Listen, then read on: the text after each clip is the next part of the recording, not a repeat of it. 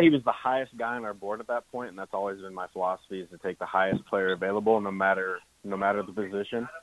4-year starter at the University of Buffalo, a good MAC conference, plays the position that he will play here, so there's very little guessing. We saw him do it at the highest level of college football in the NCAA at the position he will play here.